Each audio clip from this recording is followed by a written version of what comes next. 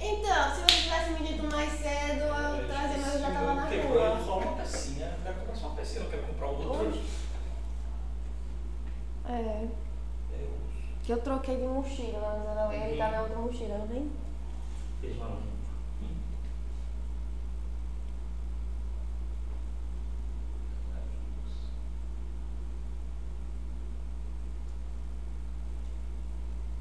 Pronto. Na verdade. Vamos.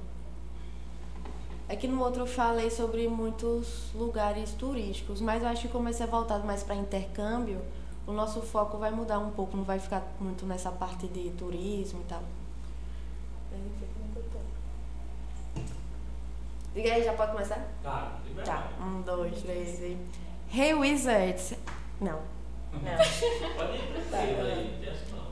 Hey Wizards, estamos começando mais um episódio do Wizard Podcast e esse é o Global English. Lembrando que no Global English nós falamos sobre algumas cidades, né? Nós falamos sobre lugares onde você pode ir falando inglês. E como sempre nós temos um convidada aqui da nossa família Wizard, dessa vez uma professora. Oi, Milena. Oi, gente. Tudo bem com você? Tudo sim, Carol. E você? Milena, obrigada por ter aceitado o convite, né? Por compartilhar a sua vivência conosco. Eu tenho certeza que muita gente vai gostar, porque intercâmbio sempre é interessante, né? No último episódio do Global English a gente falou sobre Londres. Estávamos com um aluno, só que ele foi pra lá mais pra se divertir, uma viagem com família, e agora a gente vai falar com você pra ter um outro tipo de experiência também, né? Dessa de estudos. Mas antes de chegar lá, você poderia falar um pouco mais sobre você, qual é a sua formação, você está aqui na Wizard, quais turmas você ensina? Então, eu tenho 23 anos, eu estou me formando em design gráfico. Eu entrei na Wizard tem mais ou menos um mês e eu estou ensinando... Seja bem-vinda. Obrigada. Eu estou ensinando Kids, né? Eu estou com uma turma de Little Kids e 2 turmas Kids também. Que bom. Eu assim, sou suspeita pra falar que eu amo ensinar kids, né? Verdade. Mas então vamos lá. A gente vai falar do seu intercâmbio. Para quais países você já fez? Quais países você já fez intercâmbio? Eu fui pra Austrália, né? Eu fui pra Melbourne quando eu tinha 16 anos. E mais recentemente, com 21, eu fui pra São Francisco, na Califórnia. Ai, meu sonho é ir pra São Francisco. Tá, vamos lá. Falando sobre Melbourne, você foi em que ano? Quantos anos você tinha? Eu fui em 2014, né? Eu tava com 16 anos, eu tava terminando... eu tava no 2º ano do ensino médio. E como foi que você decidiu ir? Foi alguém da sua família que decidiu? Você já sonhava? Porque hoje muitos adolescentes sonham em fazer um intercâmbio. Você planejou? Foi algo que surgiu uma oportunidade, num preço bom e você foi? Então, olha, eu sempre quis fazer intercâmbio, desde pequena. Eu acho que desde que eu comecei a aprender inglês, assim, quando eu tinha uns 11 anos, eu sonhava muito em fazer intercâmbio. E meu objetivo sempre foi para o Reino Unido. Eu sempre quis ir para Londres. Mas, assim, meu sonho mesmo era fazer high school, passar o ano inteiro. Mas minha mãe meio que sempre ia cortando, porque ela ficava assim, não, você sabe se virar sozinha, sabe, essas coisas. Eu ficava com medo, e eu não tinha medo nenhum, então eu morri de vontade de ir, me virar Mas aí, quando eu tava no 2º ano, eu conversei com os meus pais, e a gente trocou uma ideia e o resultado foi, vá, mas faça um curso curto, passe um período de tempo menor, e se você gostar, se for tranquilo, você vai outras vezes. No futuro você pode fazer um mais longo, mas faça o teste agora, escolha uma cidade legal, pesquise Eles que bastante. deixaram você ficar à vontade, então, pra escolher o destino. Isso. Você lembra mais ou menos a época do ano que você foi? Eu fui em novembro, então era verão lá.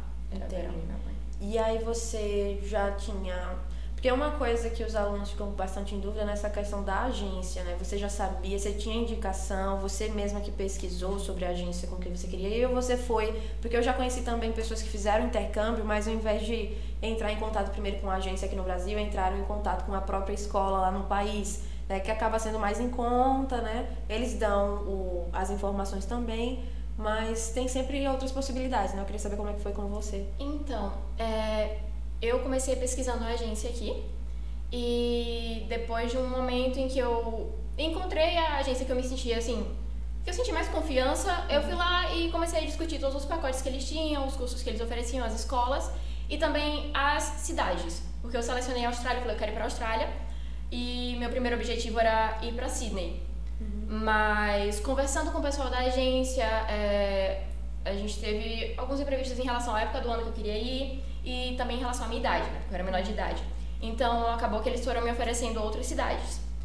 Mas, em relação a Melbourne, eu procurei muito a agência justamente pelo fato, como eu era menor de idade, eu precisava ter um apoio maior, eu precisava ter um suporte maior. Então eu fui direto na agência para ver o que eles tinham para me oferecer. E já quando eu estava mais velha, quando eu decidi ir para São Francisco, eu pesquisei primeiro o curso, eu pesquisei primeiro as escolas, para depois encontrar uma agência que me ajudasse. Entendi. Agora, uma coisa polêmica sobre a Austrália, né? Que o pessoal sempre fica assim, mas e os bichos? Isso foi algo decisivo quando você pensou na cidade ou não? Você já foi sabendo dessas coisas que você poderia encontrar lá? Quando eu conversei com o pessoal da agência, as primeiras cidades que eles me ofereceram eram cidades menores, ou no interior, ou então no norte do país, eram cidades muito, eram pequenas e praianas, sabe? Então era aquela coisa, tem muito bicho, então vá preparada. Eu pensei que era aquela coisa, não tem bicho. Não, muito pelo contrário, tem muito bicho, vá preparada, é cidade pequena. E aí eu fiquei tipo, meu Deus, não tem nem... Assim, eu queria uma cidade maior, porque, sabe? Sim. Tanto pela questão, não só turística, né? Porque eu acho que quando você vai pra Austrália, a questão turística é muito ligada à natureza. Sim. É muito ligada a essa parte, tipo, de ter contato com a natureza e ver bichos. Mas eu gosto muito de cidade, então eu pensei, não tem uma cidade maior. Eles falaram, olha, por conta da sua idade, a gente tem Melbourne. E eu fiz as pesquisas, eu vi que em Melbourne, por ser uma cidade grande, e eu não ficaria na cidade em si, ficaria subúrbio. Mas ainda assim, não era tão comum encontrar animais, tipo, sei lá, aranhas ou... Nossa, eu esqueci o nome do pássaro, que eles têm problemas de ataque com pássaros lá. Meu Deus, os pássaros são agressivos. Exatamente, eles são agressivos. E eu era preocupada com o pombo. Então, eu meio que pesquisei em relação a isso. Eu queria cidade grande. Só estranho falar isso pra evitar contato com a natureza. Eu não queria evitar contato com a natureza, mas eu queria fugir um pouquinho desse... Sabe? Sim, entendi. Outra questão também, você fez esse primeiro intercâmbio muito nova, né? Com 16 anos eu acho nova.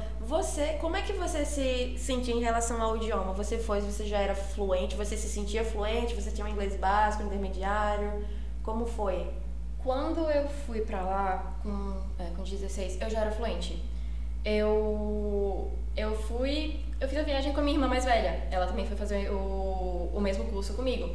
E aí, quando eles selecionaram as turmas, eles me colocaram numa turma no nível abaixo do dela. Ela tava no nível máximo e eu tava no nível abaixo. E eu fiquei sem entender. E ela também ficou sem entender. Mas depois disso, acho que com uma semana que a professora foi vendo o desenvolvimento em classe, vendo como eu tava indo, ela veio conversar comigo. E ela conversou, ela falou que, na verdade, o verdadeiro critério que eles utilizavam para separação era a idade. Então eles ficaram com o pé atrás de me botar numa sala muito avançada ou me botar numa turma com gente muito mais velha que eu. Porque a escola em si já era frequentada por muita gente que era maior de 18 anos. Entendi. Então sempre que me perguntavam a minha idade, eu falava, a gente tem uma criança, tem um bebê aqui na turma.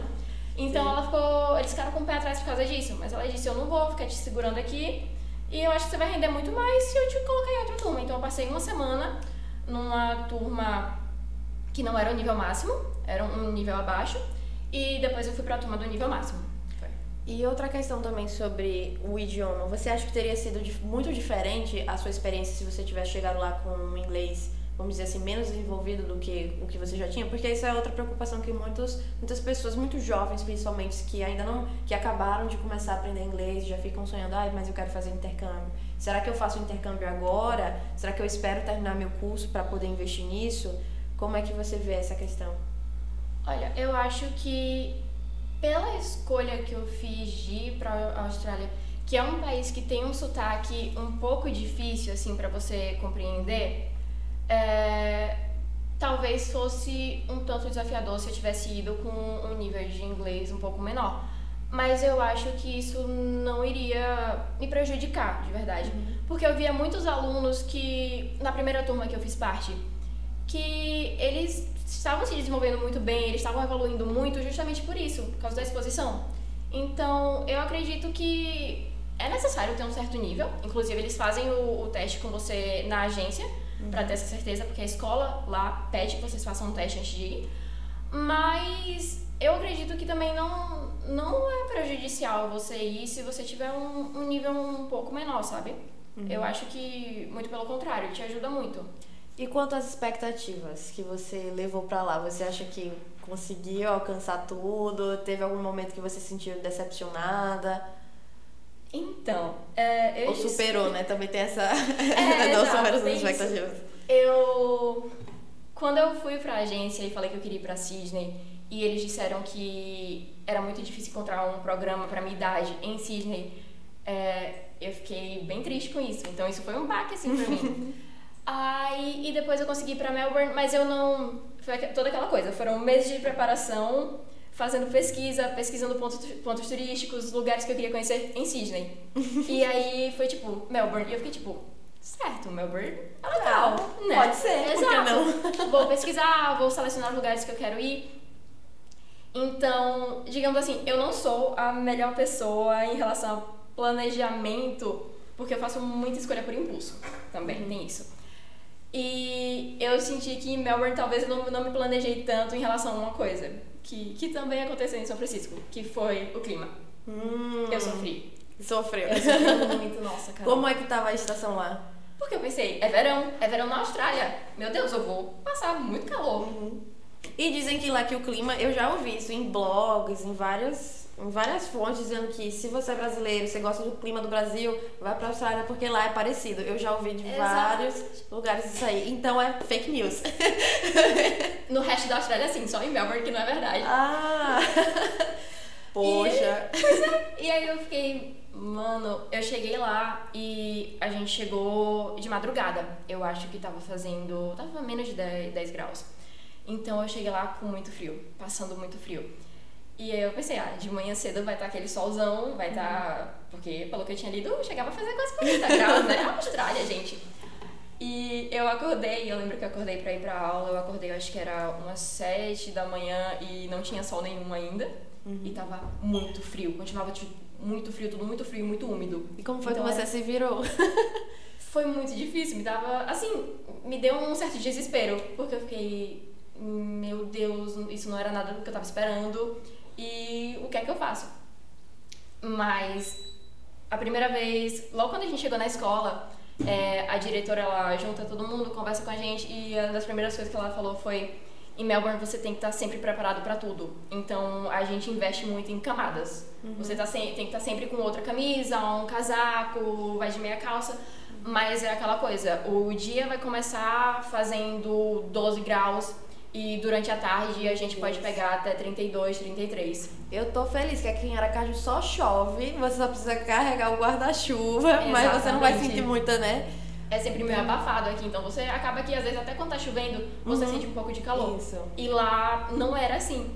Então eu acho que esse foi o maior choque pra mim. E isso no início me deixou com o pé atrás em relação a tudo. Porque eu fiquei, nossa, se a cidade não é o que eu esperava, e agora?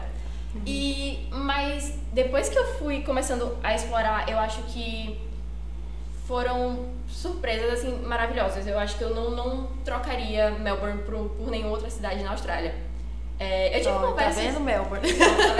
Eu tive conversas depois com pessoas que foram pra lá e me falaram: nossa, você tem que conhecer Perth, ou então... ou então Canberra. E aí eu fiquei tipo...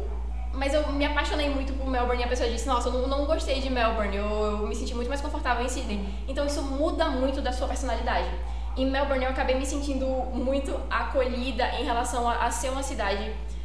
Sydney é uma cidade bem turística, bem praiana, em que as pessoas valorizam muito essas questões de praticar esportes, serem pessoas que têm muito contato com a natureza, por mais que seja uma cidade grande, tem muito contato com a natureza, e gostam de frequentar o ar livre, sabe? Entendi. E em Melbourne é um lugar muito cultural. e eu sou muito chegada em museus, então quando eu fui me planejando, começando a fazer lista de locais que eu queria visitar em Melbourne, então Melbourne é um lugar muito rico, é o local, eu acredito que seja o lugar da Austrália mais rico em cultura, porque ele é a cidade que, se não me engano, que recebe mais imigrantes. Então, qualquer lugar que a gente ia na cidade todo dia, depois da aula, a gente almoçava comida de um lugar diferente, a gente tinha sempre um museu diferente para visitar, a gente tinha muito conteúdo para absorver, tinha muita coisa diferente para ver. Então, acho que isso foi a coisa que mais me surpreendeu, sabe? Que eu acho que eu me conectei muito com a cidade em relação a isso. Se você pudesse, assim, fazer uma recomendação para alguém que está indo para Melbourne, de 3 lugares para essa pessoa passar, que ela não pode sair de lá sem visitar esses 3 lugares, quais seriam? Nossa, vamos lá. Ou 3 experiências também, né? Porque às vezes a experiência conta mais que o próprio lugar. Eu fui para um museu, que eu não me lembro exatamente, eu acho que era Moving Image Museum, que é um museu é um museu cinematográfico, né? E pra mim foi o melhor lugar de todos, e eu ficava querendo voltar lá sempre. E foi o que mais me marcou. Eu amei todo segundo que eu passei nesse museu, cada minuto foi maravilhoso. Então eu diria pra você ir no Moving Image Museum, e eu diria pra ir também... É claro que tem que ter um programa turístico de natureza. E Um programa de natureza, né? É claro. E, nossa, eu amei demais. Eu fui pro 12 Apostles. É uma viagem que você faz que se chama Great Ocean Road. Então é uma estrada enorme que fica no litoral, né? Beirando o mar. E o caminho inteiro, a vista é maravilhosa. E você caminha e fica olhando o mar. Não, você vai de ônibus, mas aí você vai fazendo pausas em vários locais. Então tem restaurantes maravilhosos, tem o 12 Apostles, que são formações rochosas que ficam no mar. Então você desce do ônibus, você pode... Tipo assim, é uma escadaria enorme, porque você vai descer pra praia e é muito alto. Mas vale muito a pena, porque você tira fotos maravilhosas, a água é muito gelada, mas é lindo, lindo, lindo. É perfeito. E, nossa, deixa eu ver o terceiro. Gente, deixa eu pensar, eu não lembro. Pode pensar. Tem muito tempo. Não, Melbourne tem uma coisa muito legal, que são cinemas ao ar livre. Não é tipo drive-in, é tipo... são cinemas em locais aleatórios. Eu fui pra 2. Eu fui pra um na praia e outro no Jardim Botânico. Então tem vários puffs e... É tipo beanbag, sabe? Lotando assim a praia ou o jardim. E não é mais de carro. Não. Tava chegando de carro. Exatamente. E aí você tem vários pacotes que você pode comprar. Então, dependendo, você já recebe refeição ou você já recebe uma sacola de brinde. São várias coisas. E... é o verão inteiro, então tem muitos filmes diferentes pra você assistir. Eu acho que eu assisti 2 filmes, se eu não me engano, eu assisti The Breakfast Club e Gone Girl. E foi maravilhoso. Tipo, eu lembro que eu comentei com a minha irmã que eu não queria assistir Breakfast Club porque eu acho um filme superestimado. E eu não queria ir de jeito nenhum. E ela falou, vamos só pela experiência. Foi o primeiro que a gente foi, que foi o da praia, que era inclusive patrocinado pela Ben & Jerry's. Então, tava de noite, tava fazendo 11 graus. Ben & Jerry's lá. Exatamente, e a gente tomando um Ben & Jerry's gigante, sabe? E foi perfeito. É lindo, lindo, lindo. Que incrível. Vamos lá. Mudando um pouco assim, o foco da nossa conversa, falando de estudos, como é que era a sua rotina lá? Você acordava, você fazia o quê? Porque também existe essa preocupação de tipo, eu vou estudar, ou então eu faço um intercâmbio só pra viajar, eu faço os 2, como é que vai ser minha rotina? Será que eu vou ter tempo de fazer tudo? Como é que era essa sua rotina? Então, a gente ficou... a nossa host family, né, morava num subúrbio que eu acredito que ficava mais ou menos uns 40 minutos do centro da cidade, que era onde a gente estudava. Então a gente acordava bem cedo pra pegar o tram e ir pra cidade. Então, começava assim, acorda bem cedo, vai pra escola sempre tentando chegar, assim, sempre tentando ser pontual, porque, querendo ou não, você tem um limite de faltas nas aulas, mas isso entra no seu certificado. Então, evitar ao máximo você perder se atrasar. Se atrasar. Porque se você tá lá pra fazer isso, não tem motivo pra você estar chegando atrasado. Então, a gente chegava na aula e quando chegava era sempre digamos assim, uma temática diferente todo dia. A gente trabalhava com livro, mas a gente também debatia muito. Então, justamente por ser uma turma mais avançada, os professores tentavam sempre levantar debates, conversar sobre temas importantes com a gente, conversar sobre, como posso dizer, até mesmo problemas que a cidade enfrentava. Melbourne tinha um problema muito sério com água, então a gente tinha muitas restrições. Desde o primeiro dia, eles conversavam com a gente sobre isso, restrições para não gastar água, porque é uma cidade que sofre muito com isso, e turistas vão lá e pensam, nossa, eu tô aqui na Austrália, no meio do oceano, é claro que eu vou gastar água, porque é o que mais tem. Então, a gente meio que debatia muito sobre isso, debatia muito sobre assuntos sérios, eu lembro que a gente conversou até sobre a política australiana. Então era sempre uma temática diferente. Tinha vezes que, digamos assim, tinham dias que a gente fazia uma coisa mais leve, digamos, tinha de donuts, então a escola toda se juntava para fazer um banquete de donuts. Tinha dias que a gente meio que, próximo ao Natal, a gente fez uma reunião de Natal, todo mundo levou um brinde, assim, cada um foi se presenteando. Então, tinham coisas assim mais leves, mas a gente também tentava debater ao máximo fatores bem importantes. Sobre a sua escola, no caso, sua carga horária, você passava a manhã toda lá? Você tinha que estudar pela manhã ou pela tarde? Então, isso foi uma questão porque eu fiquei preocupada com isso, porque a escola, inclusive eu fiz na Embassy English, a escola, ela não dizia, antes de você viajar, qual seria a sua carga horária. Eita, então, surpresa. Exato, é surpresa. Era muito relacionado ao nível que eles iriam definir que você estava quando você chegasse lá. Então, era tipo, se não me engano, eu tinha uma aula com a minha turma definida das 8 até as 11, e das 11 até 1 da tarde a gente pegava uma aula extra. Então, era, digamos assim, como se fosse uma optativa, sabe? Então a gente definia um tema, eu não lembro exatamente qual foi o tema que eu peguei, mas você definia um tema que te atraísse mais e você pegava essa aula com a turma que tinha interesse ali. Então, era... Assim, quando eu cheguei lá, que eu fiquei sabendo que meu horário seria só das 8 até 1 da tarde, eu fiquei tipo, nossa, é um alívio porque eu vou ter muito tempo pra conhecer a cidade também. Mas tinha aquela coisa, tinha gente que chegava lá e o horário era das 8 até 4. Se você sai da aula 4 horas, você não tem exatamente muito tempo pra estar turistando, pra estar, digamos assim, indo pro outro lado da cidade pra visitar algum museu, pra visitar o porto, algo do tipo. Então, e durante o fim de semana, vocês tinham alguma atividade? Não sei, porque às vezes eu vejo que nos fins de semana tem um dia específico para você realizar uma atividade com o pessoal da escola, ou então algo assim. Então, eles tinham programas pra gente no final de semana. Às vezes tinham... Eu lembro que teve um que eu cheguei a comprar o ingresso, que foi... ia ter uma festa da escola no iate. Então ia ser... Queria que minha escola tivesse uma festa no iate. Não, na hora que falaram isso, gente, próxima semana vai ser a nossa festa no iate, se preparem. Aí eu fiquei tipo, meu Deus. No máximo eu ia no tototó. Aí tá bom, aí eu fui, comprei meu ingresso. A primeira coisa que eu fiz depois da aula foi comprar meu ingresso. Aí depois quando já tava na semana, os professores estavam lembrando. E aí eu lembro que minha professora, na época eu já tinha trocado de turma. Então assim, a turma que eu tava, todo mundo devia ter, eu acho que uns 28 anos, 30, e eu com 16. E ela virou pra mim e fez tipo, que pena que você não vai poder ir, né? Eu, tipo... Você comprou, não pôde ir por causa da sua idade. Exato. Eu fiquei tipo, do que você tá falando? Olha meu ingresso aqui. Ela, não, mas só pode entrar maior de 18, porque vai ter bebida no barco. E querendo ou não, vai ser difícil pra eles controlarem, né? Se você estiver lá no meio, você tem 16, eles não vão ficar em cima de você. Aí eu, meu Deus. Aí eu fui conversar depois com o outro professor que tava encarregado da festa. Aí eu fiz, não, porque eu comprei o ingresso ali.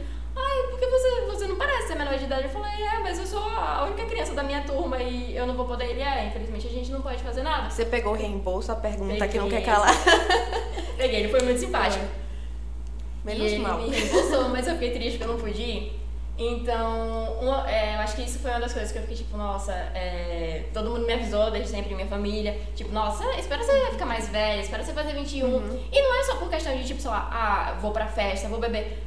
toda a experiência de você, digamos assim, Poder ter circular, liberdade. né? Exato. Poder circular. Poder circular. Então, isso me deixou um pouco assim. Mas aí eles tinham outras, digamos, outras propostas que era... Tinha Barbie Day, que era dia de fazer barbecue, fazer churrasco. Então, todo mundo ia e às vezes podia levar, tipo, um prato típico do seu país. Então, tinham várias reuniões. Assim, eu lembro que na semana que teve, eu acabei não indo porque eu fui pro... Foi o dia que eu viajei pra Great Ocean Road. Então, era uma day trip, era gigante. Então, a gente saía de manhã cedinho e voltava de noite. Eu fiz 2 viagens. Eu fui pra Great Ocean Road e no outro dia eu fui pra Phillip Island, que é uma ilha que você vai pra ver os pinguins. É bem legal, mas eu achei um pouco invasivo em relação à natureza. Então, por isso que eu não vou comentar. Milena, se você pudesse resumir essa sua experiência em si, né, em uma frase, o que significou pra você na sua vida? Eu acho que foi amadurecimento. Sabe, eu fui, digamos assim, minha mãe sempre foi muito preocupada comigo, por isso mesmo que ela ficava com o pé atrás de me deixar fazer intercâmbio desde cedo, porque era quando eu queria. E quando eu fui pra Melbourne, eu bati o pé, mas de início eu fiquei tipo, nossa, sabe, mesmo com a presença da minha irmã lá, a gente passava grande parte do dia separada. Então, eu me virei muito, eu sempre tive digamos assim, eu sempre fui uma criança um pouco tímida, na minha adolescência também. Então, eu voltei de lá muito diferente em relação a isso. Eu voltei muito mais comunicativa, eu voltei, sabe, desenrolada, assim. Então, eu acho que eu cresci muito, eu amadureci muito. Obrigada, Milena, por estar aqui, né? Eu acho que muitas pessoas vão gostar desse relato de Melbourne. Eu nunca tinha escutado, né, tantas informações interessantes. Obrigada por ter vindo aqui conversar comigo. E, pessoal, chegamos ao fim do nosso Wizard Podcast. Não percam o próximo episódio. Tchau, tchau. Tchau. Tchau!